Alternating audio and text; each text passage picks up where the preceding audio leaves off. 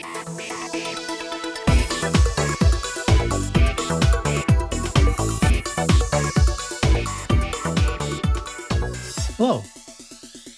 and welcome to the Degree of Freedom podcast. My name is Jonathan Haber, and today we're going to be joined by Michelle Weiss, Senior Research Fellow for Higher Education at the Clayton Christensen Institute for Disruptive Innovation. While paradigm and paradigm shift became the most overused buzzwords in business and the media in the late 20th century, used to describe everything from the Civil Rights Movement to the Pepsi Challenge, I think it's safe to say that disruption and disruptive technology has overtaken them in the 21st. Apparently, it's no longer good enough to start a business that offers a new and unique product. No, today one must build something that will disrupt the status quo, destroying all that came before and creating a new paradigm. Sorry, I had a blast of nostalgia. That means no one will ever think or behave the same way again. And nowhere is a need to sweep away the past more close to the surface than in the education field, where everyone involved with EdTech must declare that their latest release doesn't just teach students how to add or spell, but rather disrupts the very notion of education, whatever that's supposed to mean. But disruption is not simply a catchphrase. Rather, it describes a process that some, but by no means all, industries are susceptible to. And no organization has struggled to define and map out the process of disruption more effectively than the Clayton Christensen Institute, named after its founder, Harvard Business School professor Clayton Christensen. A few weeks ago, today's guest joined Professor Christensen to write a piece for the Boston Globe that looked at how the latest hot EdTech property, MOOCs, fit or don't fit into the paradigm, there I go again, of disruptive technology. So let's hear what she has to say on the subject. Michelle Weiss, welcome to the Degree of Freedom. Thank you for having me, Jonathan. Michelle, can you let listeners know about your background and how you ended up at the Christensen Institute? Sure. So I actually have a formal background in English and American literature. I was a college professor at Skidmore College for a while, and I found myself starting to attend to a slightly more diverse student population, and I was lucky enough to join a EdTech company that was starting up at the moment called Fidelis Education that was helping military service members transition out of the service into civilian careers. And that's actually how I met my executive director now, Michael Horn, who was on the board of that company. And once that startup began to pivot and turn more into a technology company, that's when I moved into my think tank role. And so my role right now is the Senior Research Fellow for the Clayton Christensen Institute. And I essentially lead the higher education practice and follow all of the different trends that are going on right now in post-secondary education. And it's the Christensen Institute for Disruptive Innovation, is that right? That's right. And can you tell us what an Institute for Disruptive Innovation is all about? Sure. The Institute has been around now for we just turned 7 years old. And it was really born out of the publication of two simultaneous books by Clayton Christensen. One was Disrupting Class, which was written with Michael Horn, and then the other was The Innovator's Dilemma, which Clayton wrote with Jason Fong. And the three of them decided to formulate the Institute in order to move forward these ideas and try to understand how they could use the lens of disruptive innovation to help understand and solve pressing problems in different social sectors. And so we began with these two verticals in healthcare and education, and we'll be moving on to others like economic growth, energy, and things like that. And this is what's really wonderful about theories is that they're not prescriptive to one single industry, and you can really apply them much more broadly. And disruption theory starts with the assumption that there are two kinds of innovation, sustaining innovation and disruptive innovation. Can you describe the difference between the two? So any industry has both sustaining and disruptive innovations, and most people are really familiar with the former, even though they may not know that it might be called a sustaining innovation. But really, these are innovations that are meant to drive up prices by creating better, faster, more sophisticated products and services for the best customers. And disruption, on the other hand, changes the nature of the business itself and usually drives down prices, and these two vectors really help to keep costs in line. A disruptive innovation is essentially the way we explain why it's so difficult for organizations to sustain success. And in business, what ends up happening is that companies tend to innovate faster than their customers' needs evolve. And so most companies end up producing products or services that are too sophisticated or too expensive or too complicated for many of the existing customers in their market. But the problem is that they pursue these sustaining innovations because this is what has historically helped them succeed. By charging the highest prices to their most demanding customers, companies achieve greater profitability. But what inevitably ends up happening is that they overshoot the performance needs of their customers, and so they open the door at the bottom of the market to disruptive innovations. And the disruptive innovation gains traction by really just offering a simpler, more affordable, and more convenient product or service to what we call non-consumers. And non-consumers are people for whom the alternative is nothing at all. I think one thing that's really important to understand about sustaining and disruptive innovations is that people tend to misread these and set up a false dichotomy as though disruptive innovations are always good and sustaining innovations are always bad. But it's really not the case. It really depends on what your performance trajectory is, and disruptive innovations simply offer a new definition of what is good, and they redefine what quality means. And typically they begin by offering really a simple, convenient, less expensive product that appeals to this new or less demanding customer. And so they begin at the low end of the market and improve over time, and ultimately they begin to intersect with the needs of more demanding customers, and that's how you have the ultimate transformation of a sector. And I guess the iconic example of this was the personal computer. Can you walk us through how that dynamic unfolded in the marketplace? Sure.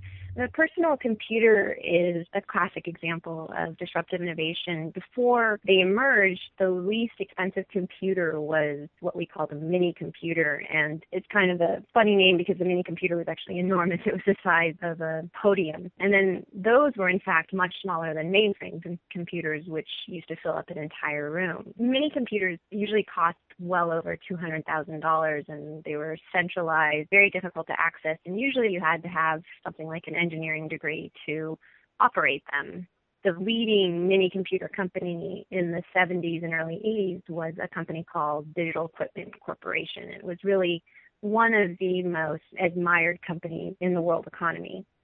And when personal computers really first started to be commoditized, Digital Equipment Corporation was really in the prime of its life, and it was building these more expensive mini computers for its best customers. And really for the first 10 years that personal computers were being built, there was no way that these PCs could perform well enough for Digital Equipment's customers. And so none of Digital Equipment's customers wanted to use this personal computer. It just wasn't good enough for the problems that they needed to solve. And so this is where the real innovator's dilemma comes out, which is what Clayton Christensen calls it. It's that the more carefully Digital Equipment listened to its best customers, the fewer signals they received that the personal computer really mattered and it was something that they should pursue. They clearly saw the emergence of personal computers and they were trying to strategize about what to do with it, but it just simply didn't make sense for them to pursue the personal computer market, especially when their gross margins for selling a mini computer were $125,000 per unit, whereas if they had just sold one personal computer, the gross margins were $800 per unit. And so this is what we call asymmetric motivation. The leaders of Digital Equipment just really didn't feel the need to pursue this avenue because it just didn't make sense financially, and it didn't make sense for the customers that they were trying to appeal to really pursue the personal computers. And meanwhile, Apple began to first market its personal computers to children. It was a hobbyist toy, and it was a toy for children. And when you think about it, these were sort of the perfect non-consumers. Children had no alternative. There was no other computer that they could turn to, and they didn't need the computer to perform at the level that, Digital Equipment's customers needed a computer to perform at. And so these were just wonderful things for children to play with. And really, it again affirms this notion that disruptive innovations really compete in a very separate market. And to the incumbents or to the established players in the field, these opportunities are really uninteresting or unattractive financially, and also in terms of what they believe the performance quality should be. It's really an uninteresting opportunity. And so when an innovation is truly disruptive, it can gain traction at the bottom end of the market and not have to compete directly with the mainstream providers. And so it can kind of fly under the radar, gain traction, and understand what the needs of customers are, and slowly improve over time. And then you really do have that inevitable transformation of the sector. And really, by the late 80s, digital equipment and every other mini computer company in the industry had collapsed. And Wayne, all of these other companies, they all collapsed at the same time, because even though they saw the emergence of the personal computer as a potential threat, there was really no way in which they could address that threat, because it didn't make sense for the trajectory of the company. You mentioned that the 2008 book Disrupting Class applied the same model to education. If I recall, that book focuses more on K-12, but can you describe how the ideas you just walked us through for the computer might apply to both K-12 and higher education? The book Disrupting Class is focused entirely on K-12 education, and when it came out, it was about 5 years ago, it was making predictions about the potential of online learning and really seeing that online learning would be adopted in more and more schools. And the predictions made actually in that book have really come to pass. The idea is really understanding how online technologies in particular can help students access more student-centered and personalized learning, and also really understand how technology can enhance the learning process for students.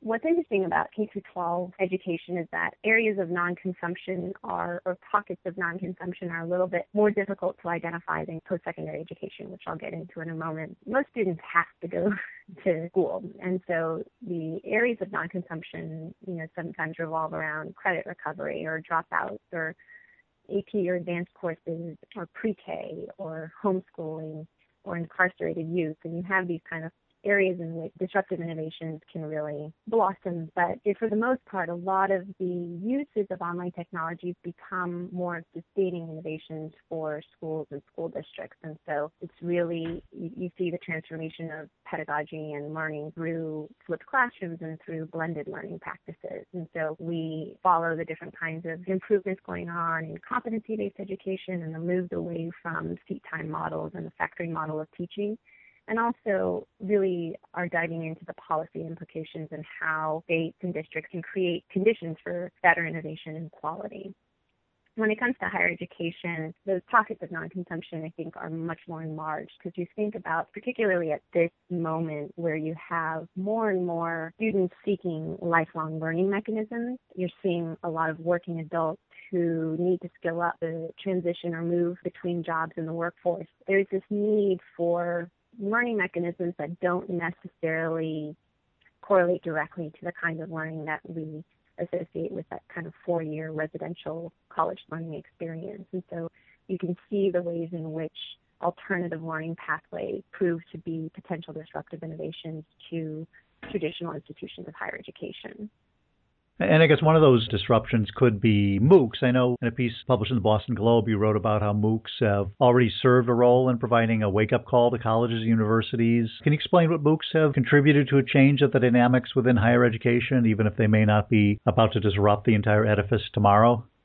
So our piece in the Boston Globe was really meant to applaud MOOCs for the ways in which they've questioned our basic assumptions about college. But you're right to note that they're not yet obviously disruptive. They don't yet bear all of the markers of a disruptive innovation. But what they have done is really elevated the quality of online learning, and they've brought a lot of attention to the potential of online learning. I think prior to their emergence, there was sort of more of a disdain and a dismissal of the potential of online education. But really, it also brought to bear that content just doesn't need to be proprietary. There's no need, for instance, for professors to curate the same content over and over again when it comes, especially to, if you think about more general education courses or lower division courses, you can rely on existing online materials and use that freed up time to become more connected and more hands-on with your students. And so I think it was a really eye-opening moment to teachers and to understand that technology doesn't have to be a threat. It can actually enable you to have more contact and more accountability in the class. What we've learned is that it's not going to replace human contact. It doesn't preempt interaction, but it actually fosters more connection often in these blended learning environments where you flip a classroom and can spend more time on the problems that students are having with the materials. And more broadly speaking, these online offerings, even though they're not competing directly with traditional higher education institutions, by offering these courses for free, it's really kind of moved the needle on where we can see the potential for differential pricing in the higher education market. There's really been no incentive to reduce costs in higher education, and in fact, federal subsidized loans like Pell Grants have really created a price floor as opposed to a price ceiling, and hasn't really driven much price competition to make the cost of education more affordable to students and their families. And it's interesting because last year, for the first time, we really saw some more aggressive discounting strategies on the part of institutions where they were experimenting with only showing their net prices as opposed to their sticker prices, or lowering some of their sticker prices in an effort to recruit students. And so you saw this interesting shift occurring last year that we really hadn't ever seen prior to that moment. So MOOC's got this conversation on the cost of college moving again, but I'm curious, you say MOOCs don't presently have the characteristics of a disruptive innovation, at least not right now. Do you see them potentially evolving to be more disruptive or to be a component of a wider disruptive set of activities in higher ed? The main issue is that they haven't yet identified their market of non-consumption. So they haven't been able to find that disruptive foothold in a market that makes sense. If you've seen, as I'm sure you're very well aware, a lot of the students who have been taking MOOCs are people who already have bachelor's degrees. A lot of them are much older, over the age of 30, and are looking to higher education for something different. And it's not necessarily for the credential of a degree. And so I think what we have with the MOOCs that's really interesting is that when the first MOOC came out, when you had the machine learning course from Coursera and these robotics courses that came out that really attracted hundreds of thousands of students, I think what happened is that the three major players, Coursera, edX, and Udacity, I think they were swept up in the moment because there was so much excitement about 250,000 people accessing this one course. And the problem is that the idea of the MOOC was really pushed on them. They didn't choose to be called MOOCs, and they didn't necessarily begin with identifying a business model in a massive and open market and always delivering education for free. It was an exciting moment where I think they saw the potential and wanted to see if they could build business models out of this kind of huge classroom experience. But obviously what we've seen is that it's a lot harder to do than imagined. And so when a company like Udacity decided to really focus on a specific niche of non-consumption with the workforce gap that exists between college and employment, where students are really having a hard time finding employment, they were highlighted as a failure because they were moving away from that massive audience. But I think what we're going to see is that both edX is probably a separate entity just because it is a nonprofit as opposed to Udacity and Coursera, which are for-profit. But we'll probably see Coursera moving also away from the massive and open experience just to identify a more viable business model and really identify that niche of non-consumption. Yeah, it was interesting to see when you talked about Udacity in your piece. A lot of people marked Udacity's very public pivot away from its original business model towards a more corporate training as the admitted failure of the MOOC, but you saw it as a sign of health, or at least a potential sign of health. Can you explain your thinking why that change might have been positive?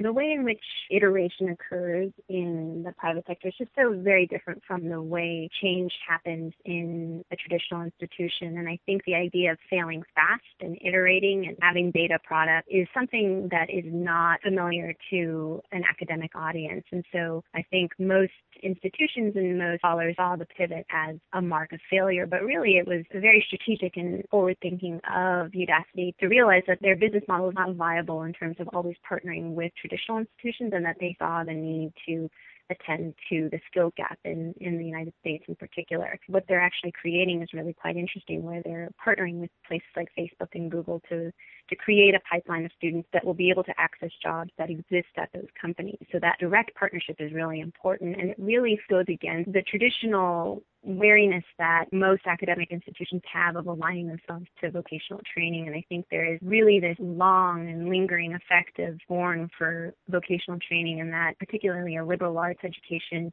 is a very different project than vocational training. But I think we're seeing as this knowledge economy evolves and is so just rapidly changing, where the number of skill sets are increasing on a day-to-day basis that are needed for every kind of job. Students are wanting to see that more direct alignment between their education and the workforce. So it's really quite a strategic move for Udacity to jump ahead of that and say we're gonna fill that need and really connect students more directly to employers. And I think over time we're going to see more of that market of non-consumption be filled by different upstart ventures and innovators who are thinking more critically about how can they connect student learning outcomes with workforce needs. And outside of Udacity, I think edX and Coursera were always more involved with the broader kind of academic courses than Udacity was. Where do you see the two of them going? I know you mentioned one's for-profit, one's nonprofit, but above and beyond that, for these MOOC providers that are focusing on traditional academic courses, any differentiation you see going on between them? Yeah, one of the most exciting developments we saw out of both edX and Coursera was their more intentional and strategic bundling of courses. Instead of offering, one-off courses on the Greek hero or poetry, they were bundling together a series of courses. So Coursera partnered with Wharton to create a series of Foundation of Business courses. And so there were, I think, 7 or 8 courses that were part of that particular pathway. And then edX with MIT developed their supply chain and logistics pathway. And so those were exciting to see, because I think it's going to be very difficult for an employer, for instance, to look at just a series of random courses taken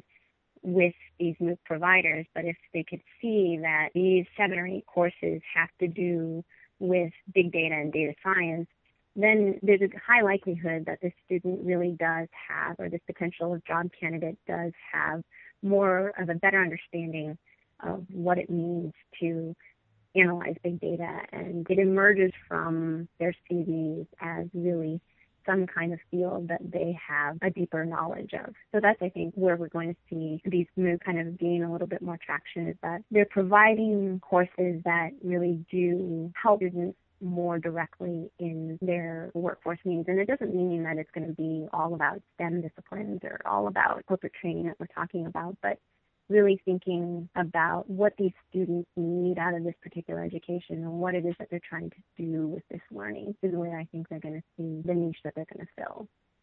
And finally, should we be on the lookout for any particular signs of genuine disruption in higher ed going on, either involving MOOCs or non-involving MOOCs? Yeah, I think one thing that has nothing to do with MOOCs is the emerging programs in competency-based education, and particularly online competency-based education programs that are aligned to workforce needs. By focusing on mastery of certain concepts and competencies, I think employers are going to have a much better sense of what students know and can do. We're seeing an increasing vocal dissatisfaction on the part of employers about how they're not seeing students having the requisite skills for the workforce. And we just saw this recent illuminating Gallup poll that showed that 96% of chief academic officers really believe that they're preparing students well for the workforce, whereas only 11% of business leaders actually agree with that. So that major disjunction is really going to play a big part in where disruptors are going to be able to find that foothold. And really, I think what's important to note is that things like competency-based education and these alternative learning pathways that are aligned more to workforce needs are really geared toward what is becoming the new normal of students. Most students, they're not going to be in that 18 to 22-year-old population who want the residential college experience. Right now, about 70 to 80% would qualify as non-traditional students who are living off campus, and they have work or family commitments that prevent them from having that kind of campus term-based experience. And so we're going to see the need for more and more lifelong learning mechanisms that allow for briefer and more targeted learning experiences that don't always necessarily end in a credential, but package learning into ways that students can access them more easily and skill up for the jobs at hand. And I think what is really vital to understand is that it's not as easy as people think it is to pivot in their lives or to transition into a new career or to launch a new career, particularly because employers want to see explicit experience in a particular field. Really, students need ways in which learning mechanisms can help them show that they have the skills needed to perform a specific job. It just doesn't necessarily make sense for those students to go back to school for 2 years or 4 years when they're already well launched into an existing career and have other kinds of commitments going on in their lives. So I think the convergence of lifelong learning mechanisms fitting the needs of these new non-traditional students is going to be something that we really have to watch out for and will be the space in which genuine disruption will occur. Okay, well, I know your eyes will be focused, and mine as well. So, Michelle, I wanted to thank you for a fascinating conversation. My pleasure. Thanks so much for having me. That was Michelle Weiss, Senior Research Fellow for Higher Education at the Clayton Christensen Institute for Disruptive Innovation. And before we leave the topic of disruption behind, it's worth reiterating that if MOOCs ever do disrupt the current model for delivering higher education, the last place we should be looking for signs of such disruptive change are in places already doing the job of teaching college-age undergraduates. These institutions, after all, are doing what they're supposed to be doing, educating young people, and at least for now, customers seem to be lining up to buy their product regardless of how high the price. But even if pricing is subsidized to such a degree that few pay less to attend the school of their choice, a recent article I read pointed out that if present cost trends continue, a child born today will be paying more than $750,000 to attend an Ivy League school. And no matter how many grants or loans or lifetime savings are used to foot such a bill, a cost curve heading in this direction is not sustainable, which means alternatives need to be found. Now, we've already seen a number of alternatives that can be traced back decades, such as state, community, and land-grant colleges designed well before the Twitter era. And with the advent of the internet, new options have emerged and merged with previous innovations to create a part of the educational landscape that today enrolls a majority of college students. Those alternatives are also subject to the kind of inflationary spiral we just talked about. So even if it won't cost $1 million to attend UMass in 18 years, if present trends continue, we'll hit a point during the next 2 decades when people looking at any higher ed choice will ask the obvious question of, is this worth the price? When MOOCs first came onto the scene, everyone's first thought was that these new courses, free and taught by some of the world's best professors from the world's best schools, would give students staring down 6-figure tuition bills an alternative to residential degree programs. As we learned last year, courses alone do not define the college experience, which means that even when students were given the choice of taking a MOOC for credit at a fraction of the cost of taking a comparable residential class, no one signed up. But as today's guest pointed out, disruptions do not occur in the center of an existing market, but at the periphery, in places where customers who, for whatever reason, have no interest in or ability to take advantage of what the current market offers, are willing to turn to new products as the best alternative to nothing at all. For example, at the end of the last podcast, I mentioned a program called Kepler that uses MOOCs as a primary content source for a higher education program in the war-torn nation of Rwanda. And for students participating in Kepler, the choice is not MOOCs versus 4 years at Dartmouth, but MOOCs versus zilch.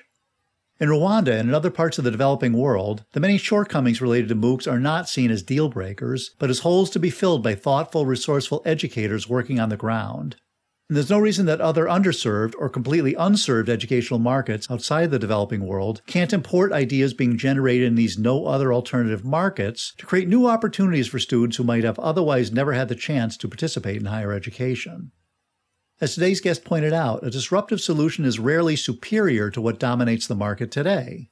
Buyers of big iron computing hardware in the 70s and 80s laughed off the threat of personal computers, devices which found a new and huge market among those who were just as disinterested in mini and mainframe computer manufacturers as those companies were disinterested in them.